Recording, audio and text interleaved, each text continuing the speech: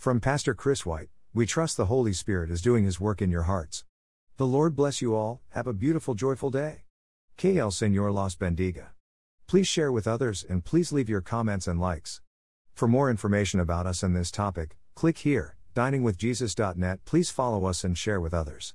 Translate this site into your preferred language. Look for our Google Translator in our homepage, diningwithjesus.net. At first it might seem that if God created all things, then evil must have been created by God. However, evil is not a thing like a rock or electricity.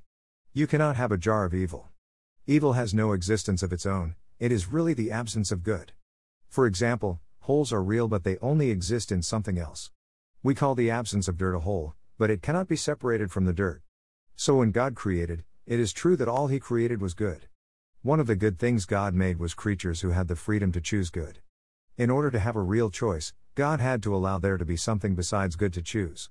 So, God allowed these free angels and humans to choose good or reject good, evil. When a bad relationship exists between two good things, we call that evil, but it does not become a thing that required God to create it. Perhaps a further illustration will help. If a person is asked, "Does cold exist?"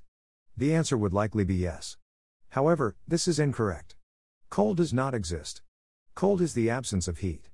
Similarly, darkness does not exist, it is the absence of light. Evil is the absence of good, or better, evil is the absence of God. God did not have to create evil, but rather only allow for the absence of good. God did not create evil, but He does allow evil. If God had not allowed for the possibility of evil, both mankind and angels would be serving God out of obligation, not choice. He did not want robots that simply did what He wanted them to do because of their programming. God allowed for the possibility of evil so that we could genuinely have a free will and choose whether or not we wanted to serve Him. As finite human beings, we can never fully understand an infinite God, Romans 11:33-34. Sometimes we think we understand why God is doing something, only to find out later that it was for a different purpose than we originally thought. God looks at things from a holy, eternal perspective. We look at things from a sinful, earthly, and temporal perspective. Why did God put man on earth knowing that Adam and Eve would sin and therefore bring evil, death, and suffering on all mankind? Why didn't He just create us all and leave us in heaven where we would be perfect and without suffering? These questions cannot be adequately answered this side of eternity. What we can know is whatever God does is holy and perfect and ultimately will glorify Him.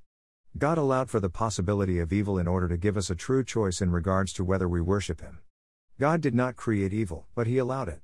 If He had not allowed evil, we would be worshiping Him out of obligation, not by a choice of our own will. Thank you to Got Questions Ministries.